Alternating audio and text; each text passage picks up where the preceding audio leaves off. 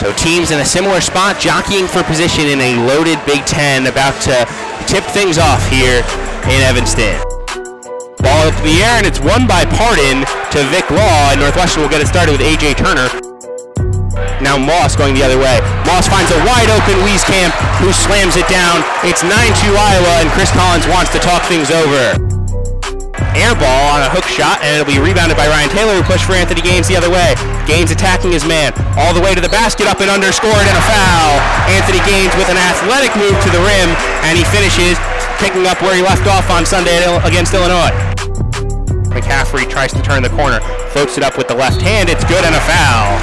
McCaffrey, a bigger guard at 6'5", able to take it to the rim strong, and finish with a chance for a three-point play the old-fashioned way. And Pete Nance down on the left side will catch for the Wildcats.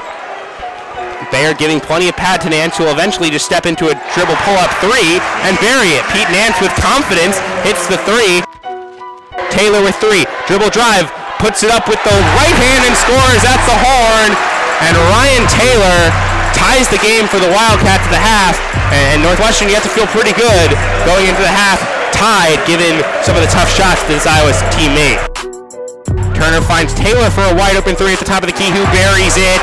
Ryan Taylor with a big shot to end the half, a big shot to start the second half, and Northwestern with a 37-34 lead.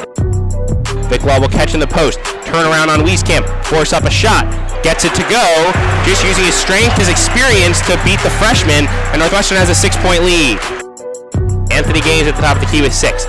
Tries to pass to Vic Law, but he telegraphed it, and Wieskamp able to easily step into the passing lane. He'll go the other way, working on Law. All the way to the basket, lays it up and in.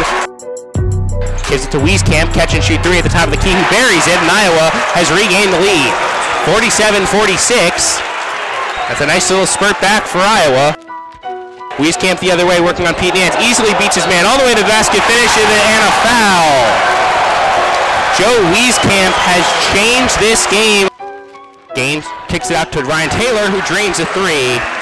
A very big shot as Gaines drove and passed it out to Taylor, who's had the silencer every time Iowa's looked like they're going to put it away. That would have been an absolute dagger for Northwestern if that shot from Bayard had gone down. It didn't. Instead, Northwestern will go the other way. Turner driving and throws it down. Uses the screen. There was a miscommunication, and he has an empty path to the basket and flushes it with the right hand. Bohannon comes off a screen, getting to the basket, floats it up, and it's good. That's great offense for Iowa, and they deliver what might be a dagger. 71-63, a minute and 10 seconds to go in the ballgame. The buzzer sounds, it's over. 73 for Iowa, 63 for Northwestern, and a very frustrating loss for the Wildcats.